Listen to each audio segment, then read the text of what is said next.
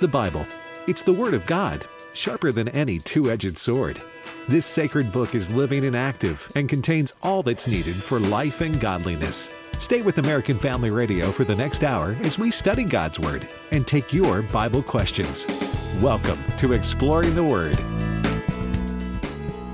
It's been called the Magna Carta of the Gospel, or the Christian Declaration of Independence. Really, two books in the New Testament have been given titles like that. One is the book of Romans, but the book we're in right now is the book of Galatians, Paul's letter to the churches in the region of Galatia.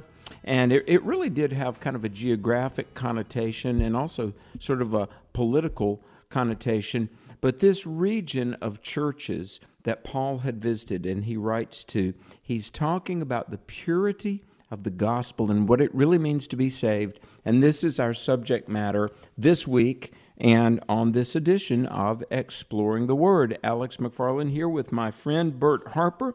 And Bert, as we read Galatians and the purity of the gospel and our not only privilege of believing it, but responsibility to proclaim it, doesn't it just make you appreciate all over again how blessed we are to know Jesus, to be saved, and that here in the 21st century, that life-changing message of Jesus is still being proclaimed? Amen. It is a scarlet thread that Jesus Christ, the only way is by faith, and it was taken by the apostles, and we're going to talk about this today, how the apostles agreed concerning Jesus Christ and his message.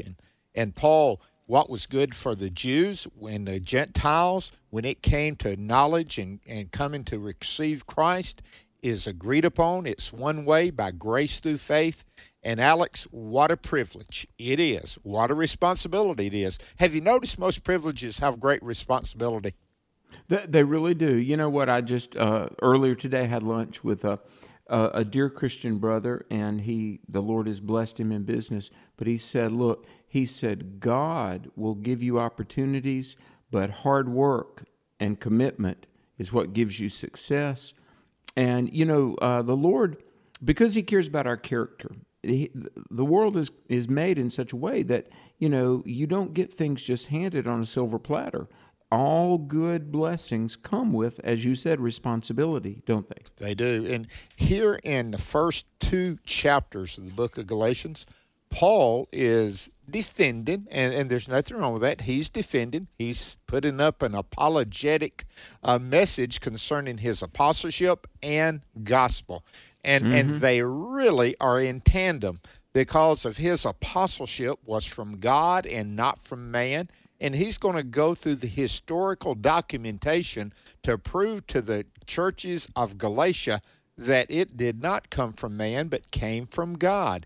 And in that same manner, the gospel that he had preached to them was the only gospel. There was not something else. And here's the words. This was so strong.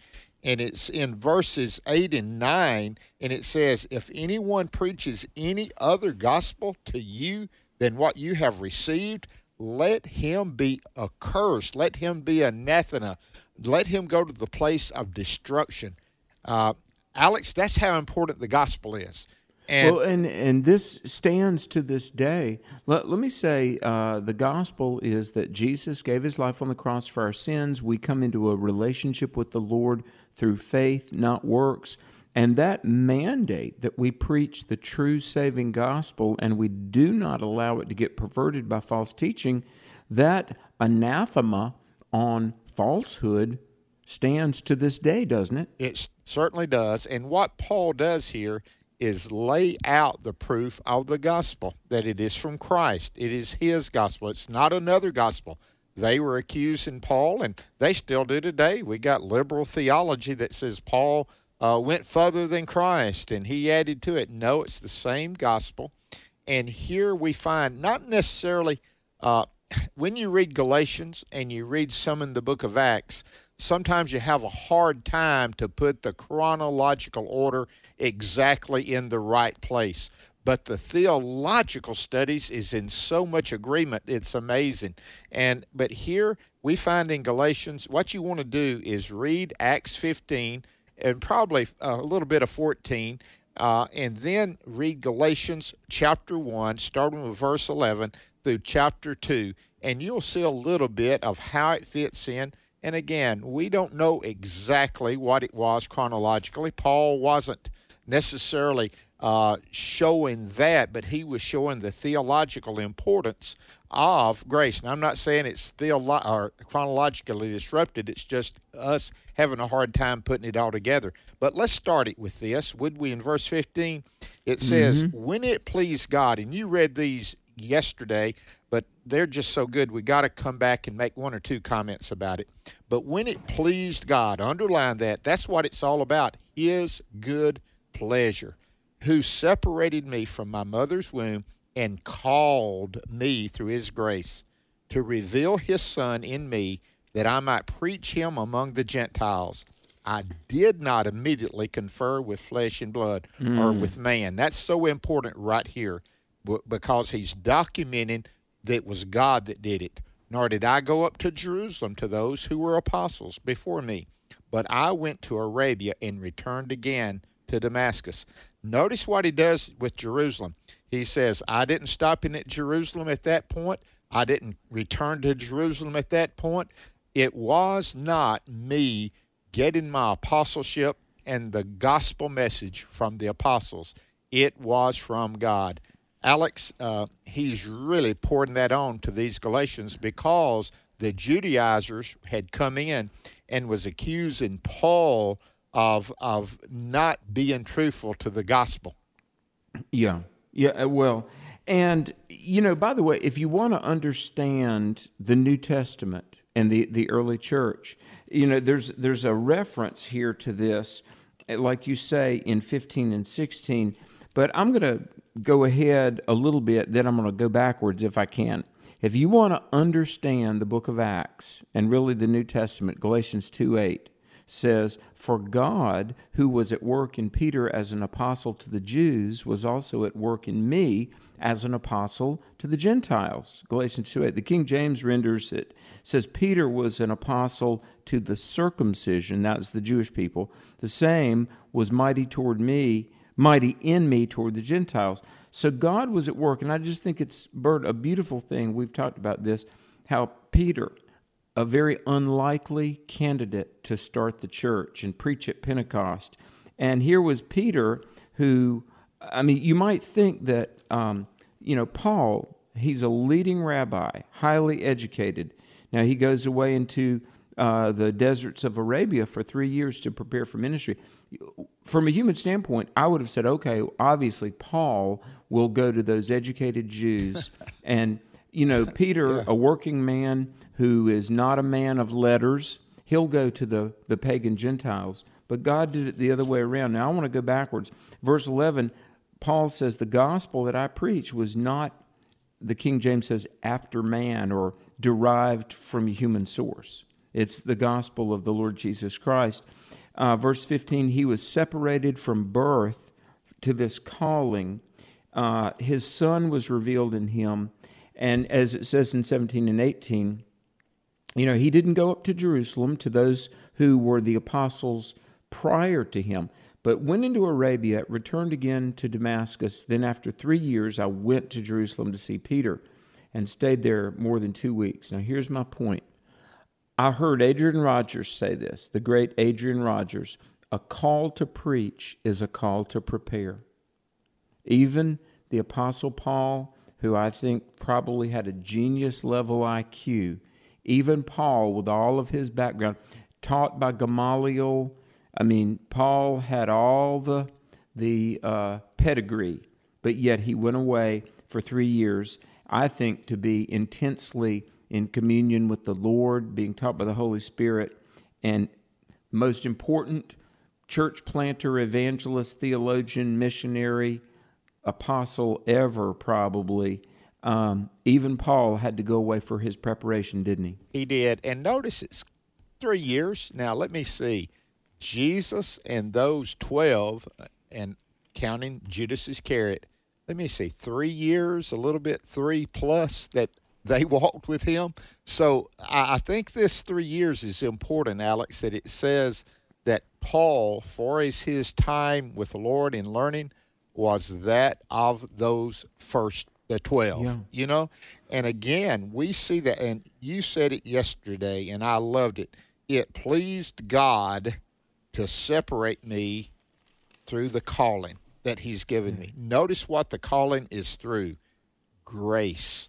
You'll find Paul in this first book, first letter that we have that he wrote. Most scholars agree that Galatians was Paul's first letter that he wrote, first epistle. It came probably not long after Acts chapter 15. There's some disagreement in that. It could have been later, but it was after Acts 15. We know that for sure. And so, Alex, this whole idea, this calling pleases God to do it through grace. Has that changed? No, and you know, it has not changed. You and I, early on in our friendship, we mentioned something that we had both read. There was a man named G.D. Watson years ago wrote a little tract, and on the front it said, "Others may, you cannot." Do you remember that? I do. And it's talking about the obligation we have to Jesus. Now, grace, salvation is a free gift. We don't earn it. We can't buy it. It's a gift that's offered, and by faith we receive it. So on the one hand, the gospel is all about grace, and the free gift that the Lord's given us really makes us want to be all the more committed to him. And what's amazing to me, the highest motivation for faithful service to Jesus, I think, is gratitude and love.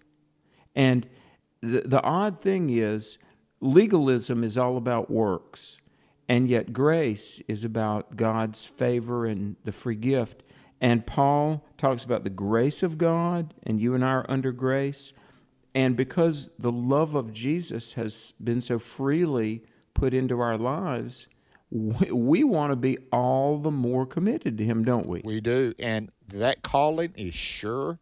That calling is on our lives. If you've been saved, you've been called.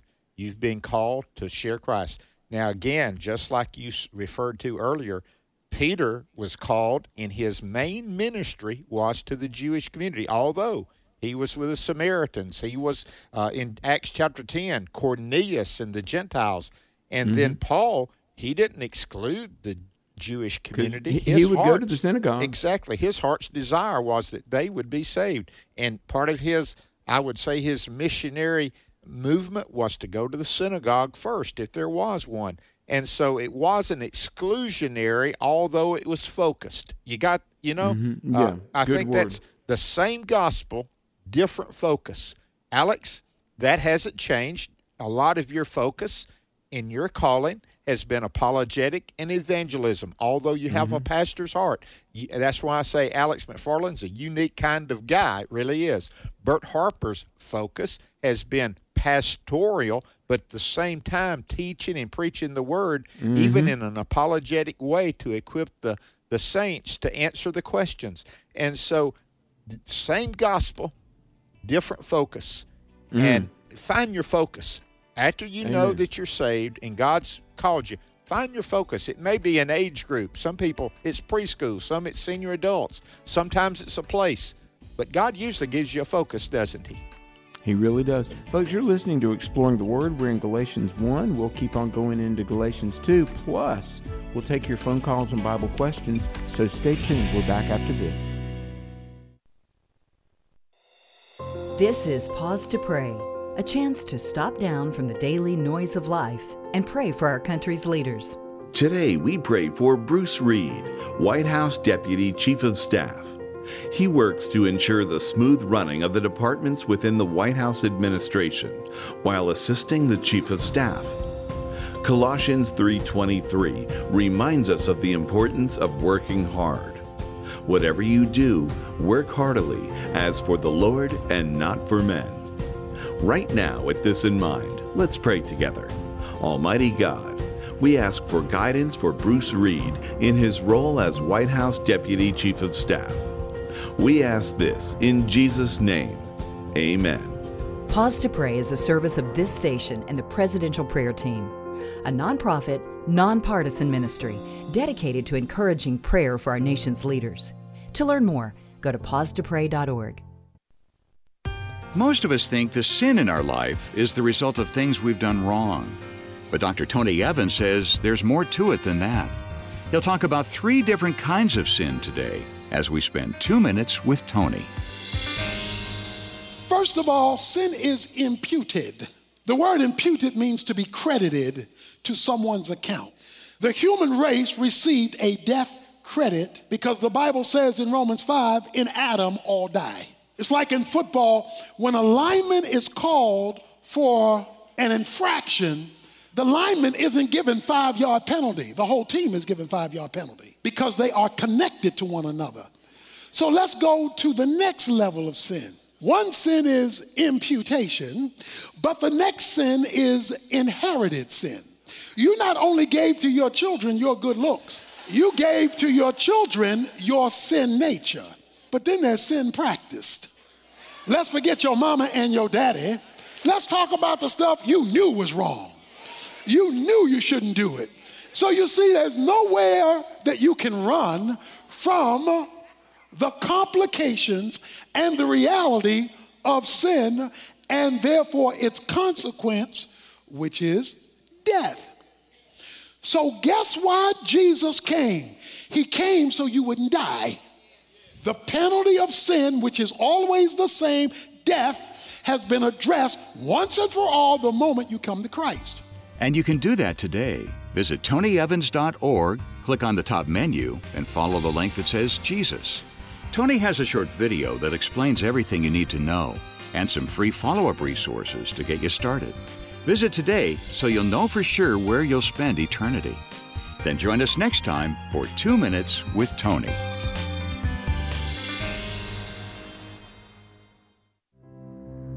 Welcome back to Exploring the Word on American Family Radio. Word of God speak, would you pour down like rain, washing my eyes to see your majesty, to be still and know. Welcome back to Exploring the Word. Bert and Alex with you today. Hey, I want to tell you something that we don't have a lot of tickets left. It's in 2021, that's the year we're in, October the 3rd through the 6th is the AFA retreat. It's in Sylacauga, Alabama at Purcell Farms, and there's a few rooms left for those that would like to come, and you can register. I'll tell you that number in a minute, but let me tell you who is going to be speaking. Dr. Ray Pritchard, you know of him, Abraham Hamilton III, Stephen McDowell, Sandy Rios, and a guy named Bert Harper. And so we're going to be there sharing with our donors, our partners, but there's a few rooms left, and you can call 1-800-326-4543. That's 1-800-326-4543. Ask for extension 345, extension 345, and there'll be one of those ladies that's in there that will help you and get you registered, and it's going to be a great time those days. It is a retreat, yes. And so I can't wait to hear Ray Pritchard. Alex, have you ever got to hear Ray preach? Oh, yes. He's amazing. He can deliver, can't he? He really can. He really can. And did you say Stephen McDowell? Stephen McDowell is going to be the great historian. There's 3 or 4 just awesome historians that we're connected with here at AFR. Everybody knows about David Barton, but Stephen McDowell is one. Is tremendous. Is Bill Frederer? And those 3 guys, listen, they'll light. If you're a historian or if you want to be a historian, they'll light your fire. And so Stephen's going to be there, and I think it'll be a great, great time.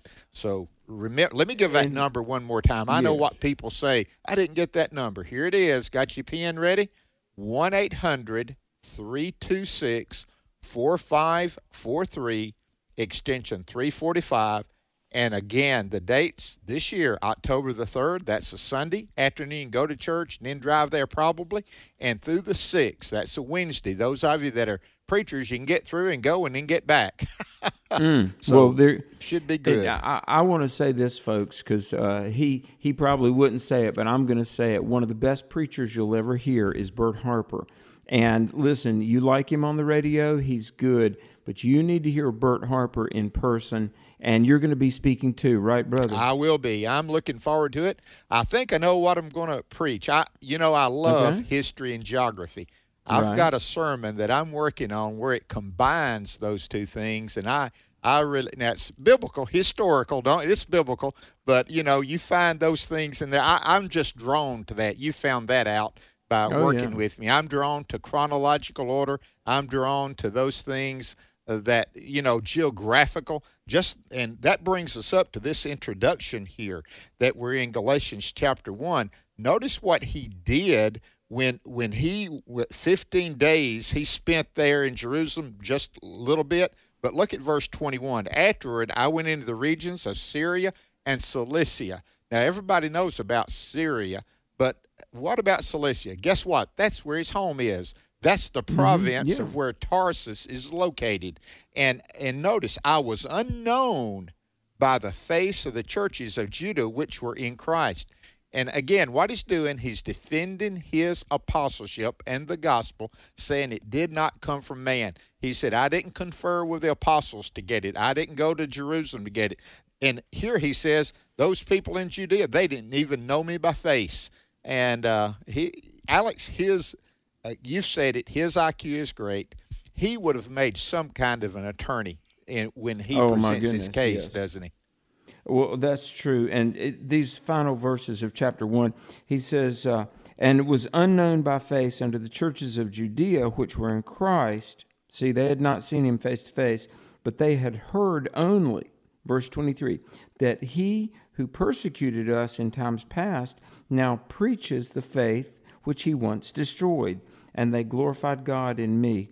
Yeah, just imagine, think of the worst atheist you could imagine, or pagan, or enemy of God, if they got just marvelously converted and began, after having spent years opposing the gospel, if they just suddenly gave their life to seeing people get saved, that would be amazing. And those conversions have happened. But Paul, it was a great testimony that suddenly he was fully invested in the preaching of the gospel. Now, Alex, let me interrupt and say one more thing. It was not gradual. It was abrupt. Radical. It was radical. It was on the road to Damascus. He was going one way to destroy the church. When he got up, he became a part of it and he would immediately have his life changed. It was radical, drastic as you can get. Do you know, I was talking to a minister, actually a 93-year-old minister who's still preaching, about 2 weeks ago, and he was talking about back in the 50s going to some Billy Graham meetings, and there were people radically getting saved, and just like you've heard about, but I've talked to a lot of these eyewitnesses. The bars would close up and things like that. And I said, well, what was different? And because I said, we preach the same gospel, you try to get a crowd of people together. He said, well, the thing was, Alex, he said, I think the difference from some of the old-time revivals was prayer. He said that when we would have a meeting, back then, people would invest the time, weeks, people would pray. And, hey, this can happen again. Just like we said, Paul preached this gospel, the same message of salvation through Jesus. Bert, we still have the Holy Spirit. There's still darkness trying to fight against light, but we still have prayer, and we still have the body of Christ. I just want to challenge myself and everybody listening that we give all we can to see revival in our times. Amen, Alex. We are praying for that. Hey, before we start chapter 2, let me give the phone number, and we're going to open up the lines a little early. Now, we may not take calls early, but we're opening up the lines a little early. And that number, right now, you can call 888-589-8840. 888-589-8840. Give a call, and we want to do that. And so let's get back to chapter 2. I love the first word, then. Notice what he's doing. And notice how many times it says that in verse 18, then, verse 21, afterward, chapter 2, verse 1, then. You see, he is building this case about where he's going and why his apostleship is so important. And at the end, and I'm going to do a little bit what you did, I'm going to jump ahead. Matter of fact, when you get to the end, he said, you see how big a letters I used in writing this. I wrote it myself. Most of the time, he used what we would call a secretary. Back then, they were called an amanuensis, same thing, just dictating. But Paul seemed to write Galatians, all of it, if not all of it, most of it by himself, and he did that. Now, he could have done it, but most folks think he didn't do it because he had eye issues. But notice this term, then after 14 years, I went up again to Jerusalem. Also, notice a lot of the I pronouns. Verse 18, I went up. Verse 21, I went into. Here in chapter 2, I went up. He is making his case concerning what God has done in his life. This is, if you read this, this does make a good testimony of what God did, doesn't it? Well, absolutely. He says, I went up by revelation and communicated unto them that gospel which I preach among the Gentiles, but privately to them which were of reputation, lest by any means I should run or had run in vain. So God led him, and publicly, privately, he's witnessing and preaching the gospel. But neither Titus, who was with me, being a Greek, was compelled to be circumcised.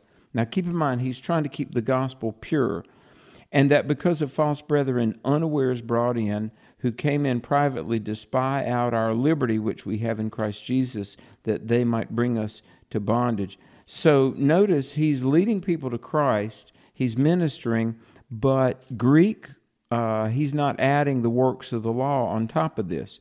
It's this free grace in Jesus Christ. You know, the phrase false brethren brought in privately kind of reminds me of back in Acts chapter 15, doesn't it, you, Bert? That very same language about people that would try to contort the gospel message. To whom we gave place by subjection, no, not for an hour, that the truth of the gospel might continue with you. Now, verse 5 of Galatians 2 is the King James. I don't think you get the forthright implication necessarily. He says, we gave place by subjection, no, not for an hour. In other words, he said, we didn't tolerate this 1 minute. False teaching. Am I right, Bert? You are exactly right. The version I have, we did not yield, you know? Yeah. He stood his ground. And again, I think we said these words yesterday. There's mountains that you die on. This one is the gospel of Jesus Christ. It is the most important hill to stand strong. And it says that the truth of the gospel might continue with you. Listen to those words, continue. You know what Paul is saying? Listen, as it has left Jerusalem, spread to Antioch, and now gone over into what is we call modern day Turkey, we've got to keep the gospel, continue that gospel. Again, it does not change by geographical groups. It does not change with social groups, and it does not change with the times. The gospel is strong, and we need to keep it that way, and that's what he's doing here. Well, you know, verse 6 is an interesting verse. It says, but of these who seem to be somewhat, whatsoever they were, it makes no matter to me. God accepts no man's person. For they who seem to be somewhat in conference added nothing to me. Okay, there are people that wanted to pervert the gospel and add works or whatever, and maybe they were, you know, influential people of the community. Paul says, look, I don't know them. Doesn't matter who they are. We're going to preach the pure gospel. And again, I want to say today, there are people who want to change the gospel and things the Bible calls sin. They say, well, no, it's not really sin anymore.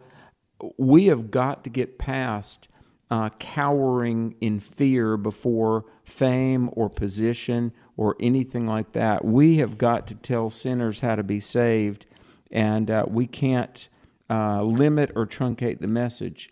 But Amen. Alex, what's going to happen later, I just got to slip this in. Peter is going to come to Antioch, and for fear of the Judaizers, he kind of wants to tweak this. And Paul's going to withstand him to the face. You and I are both foreshadowing and going ahead a good bit. But in other words, faith should trump fear. Is that exactly? The Bible says the fear of man brings a snare. Yes. And I'm just going to say that,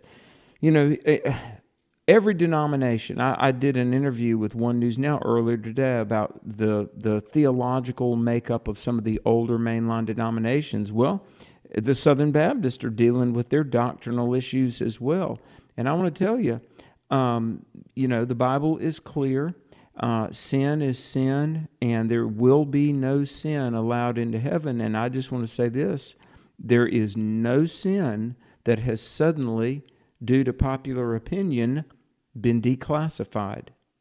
Every sin that the Bible has ever condemned is still under the condemnation of God.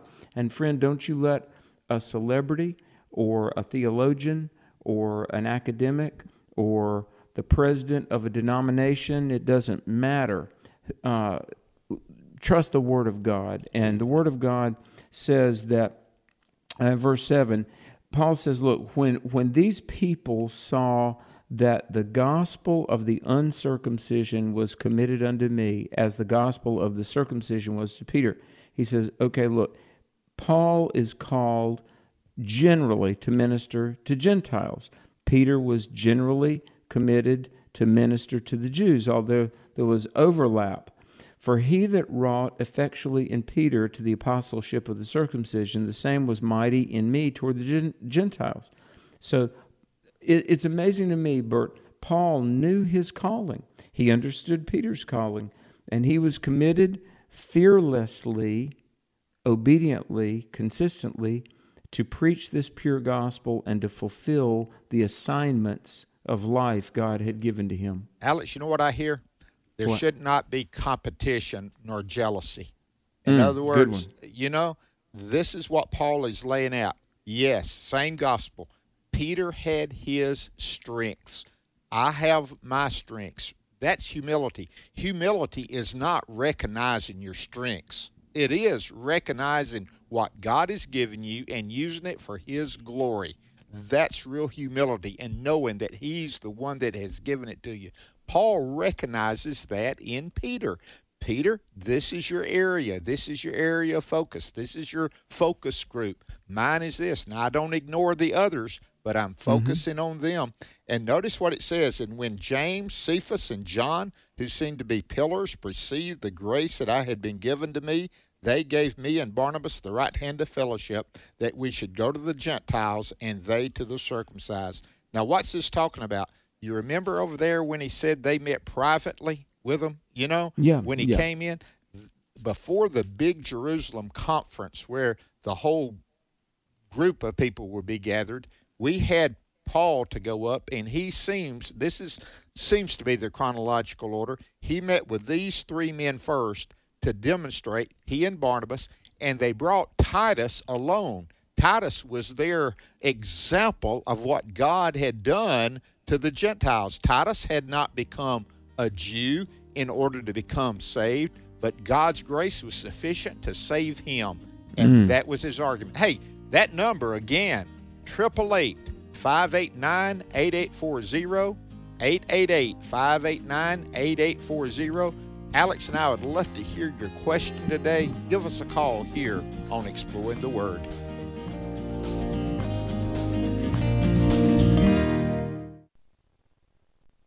Friendships is offering an exciting opportunity for young adults who want to grow in their walk with God, become physically fit, and learn relief ministry while serving in the Middle East. This is an amazing opportunity to serve God and experience Israel. Check out Seahawks one-year scholarship program at friendships.org or call 337-433-5022. That's 337-433-5022. The next session begins August 19th. Washington Watch. This is a crisis of our own making, and that hard-nosed determination to not admit it for political reasons is just really, truly disheartening.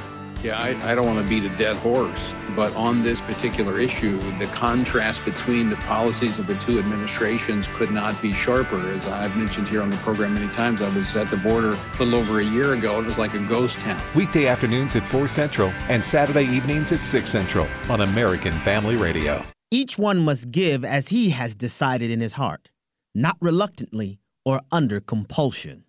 My name is Abraham Hamilton III, and this is the Hamilton Minute. Merriam-Webster's dictionary defines socialism as an economic system in which the means of production are owned and controlled by the state. The distribution of goods are controlled by the state. It is a system where there is no private property. A stage of society, in Marxist theory, transitional between capitalism and communism. American socialists put the descriptor democratic in front of socialism because they hope to persuade you to vote for the elimination of private property. Make no mistake, socialism is socialism. There is no kinder, gentler form of it. Listen each weekday from 5 to 6 p.m. Central for the Hamilton Corner with Abraham Hamilton III, Public Policy Analyst for the American Family Association.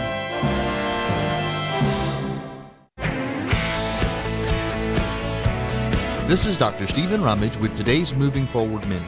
In Luke chapter 5, verse 24, Jesus said, "The Son of Man has authority on earth to forgive sins." Every week I set our trash cans at the street to be emptied. And every week the trash man comes, and with the mechanical arm on his truck, he picks up all that ugly and sometimes smelly garbage and takes it away. You know, I've never tried to find out where he takes our trash. All I know is it's gone. Well, that's a great picture of God's forgiveness. He lifts up our sin and carries it far away to a place where it can't be found again. Don't dredge up the guilt for sin that God has already forgiven. He's taken it far away so that you can live a new, clean life for His glory.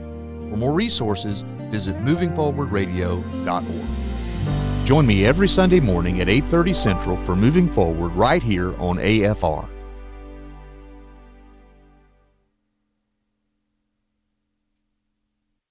Be silent before me so that I may speak. Then let come upon me what may. Why should I take my flesh in my teeth and put my life in my hands? Though he slay me, I will hope in him. Job 13 through 15. American Family Radio. This is Exploring the Word on American Family Radio. Everybody here looking for revival in our own hearts and across the land. Everybody looking for a revival. Lift up your voice and say amen. Welcome back to Exploring the Word. The number, if you have a Bible question, right now the phone lines are open. You will get straight through if you call 888-589-8840, 888-589-8840. And if you've got a Bible question, call on in. And hey, Bert, while we're talking and waiting for some of the phone calls to come through, I got to tell you about Truth for a New Generation, folks. October 15 through 17, Myrtle Beach, South Carolina, First Baptist Church. I'll be there. Frank Turek, one of the best speakers you'll ever hear. Frank Turek, Sandy Rios, Bishop E.W. Jackson, more than a dozen speakers. Here's what we're going to be talking about. And by the way, this is for parents, adults, teenagers. We're going to be talking about worldview, responding to critical race theory. What about the woke culture? What about militant secularism, socialism? I got to ask you, and this is part of our messaging on this battle of worldviews, can you defend what you believe? Can your kids defend what they believe? When your kids, if they go away to college, are they going to get disconverted? And how America, we must defend our moral foundation and the Christian faith. Truth for a New Generation is October 15 through 17, Myrtle Beach, plenty of hotels, and you can go to simply truthforanewgeneration.com. That's truth, F-O-R, truthforanewgeneration.com, and come together and let's get equipped to stand strong for the gospel and at this time of such spiritual battle in our nation. Amen. What a lineup. I tell you what, if I had a youth minister in a church, I would say we've got to put him, his wife, send them. If he's single, send him and let that youth minister be equipped. Now, I know adults, but I would put a real focus on youth ministry, children even. And Alex, that is God some bless you. lineup. It really would make a difference. Oh, and I'm not even telling you the half of it, but it's going to be phenomenal music. We'll tell you more about that, but the fall will be here before you know it, October 15 through 17, Myrtle Beach, South Carolina, and you can find out more information at truthforanewgeneration.com. Well, we're going to go down to CJ in Texas. The first call of the day on this edition of Exploring the Word. CJ, welcome. Glad to hear y'all. We always love hearing y'all. But the question I had was, I'd heard some guys that I listen to a lot talk about that they believe that the end times that were close, and that it could happen any day, which I know that's what God says. But what is your interpretation of that? Okay, let me just make a general statement. The end times began at the church age. It really does. But what Alex and I have tried to do, the end of the end times is close. And that's not us trying to be funny. It is really trying to be accurate that there's been times where it looked very bad. But Alex, I would say worldwide, and I would say because of, I'm just going to say the communication network that is worldwide today, we can just see these things happening before our eyes that point toward Jesus' return. Yeah, some of the signs that we may very likely be near the end of time, and these are all biblical, and they're all right now in our lifetime. The growth of the Christian church in parts of the world, the increase in evil and immorality, violence, occultism, the increase in false teachers, the nation of Israel being in their land, conflict in the Middle East, apostasy within the church in Europe and America. Bert, one thing you alluded to, the wiring of the planet. Yeah. I mean, look, globally, we've got a surveillance state. And a lot of the scenarios that you read in Revelation 4 through 20, I mean, it could happen. Bert, the wrong people get a hold of the grid and the buying of food, commerce, coming and going could be controlled heavily. But I'm going to tell you one thing, another thing right before the return of Christ, there's going to be an outpouring of the Holy Spirit. Hallelujah. And it's happening in some places already right now. And right in America, yes, our focus is United States. We understand that. That's where we live. That's where great mission opportunities take place. And as people said, as America goes, so goes the world. But there are outbreaks of God's Holy Spirit being outpoured in Iran, of all places. You know, in Syria right now. I read about a revival in Syria. They are. But I'm gonna say this, and by the way, the number is 888-589-8840. I'm gonna say this, Bert. Spiritually, it is time to have our house in order. Amen. Amen. Hey. All right. Thank you. How about Max in Arkansas? Max, are you there? Yes. Can you hear me? Yes. Thank you for holding. Hey, I just wanted to say I listen to your show every day, and I just love it. I think you guys are good, godly guys, and got a lot of information. So the question I have, and I'll jump off here and listen to your answer, but the question I have is, raised up, growing up, my preachers, my pastors always told me that hell was eternal, and you're going to burn forever, hellfire and brimstone if you don't accept Jesus Christ. So I guess my question is that true? And I know that hell or the lake of fire is eternal, and that the devil and his followers, being the angels that follow him or the fallen ones, they burn for eternity. But the Bible, I've never read once where it says that humans or the children of God burn for eternity. It's always they burn for their part or a time. So if you wouldn't mind answering that, I'd really appreciate it. Okay, Max, thank you. Alex, we go to Luke 16, and we find here the rich man in hell. He opened in his eyes, being in torment. What's he saying? I know what you're saying, Max, but I don't see any end of that. Alex? Mm-hmm. And it talks about a place, gnashing of teeth, and a bottomless pit. the thing about a bottomless pit, it never comes. It's the feeling of always falling. And I bring this up quite often. I'll throw it to you.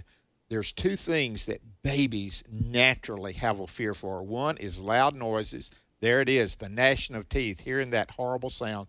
The other one is the fear of falling, because that's the reason you hold them close. And those two things that are so part, let me just say that I believe the fire is real, but that's not the only torment part of it, is it? Well, yeah, and we think of forever in terms of chronological time, but look, we're in this created world, and there's time, space, and matter.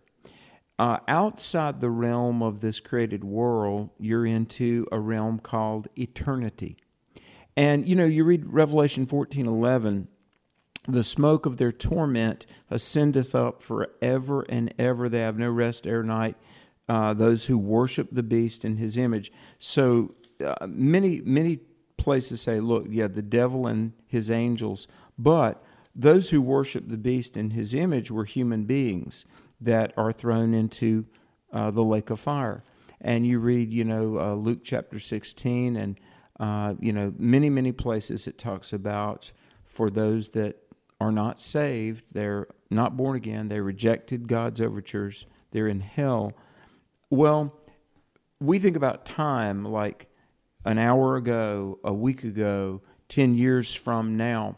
But the fact is, Bert, by definition, wherever you go in eternity, that's where you're going to be forever.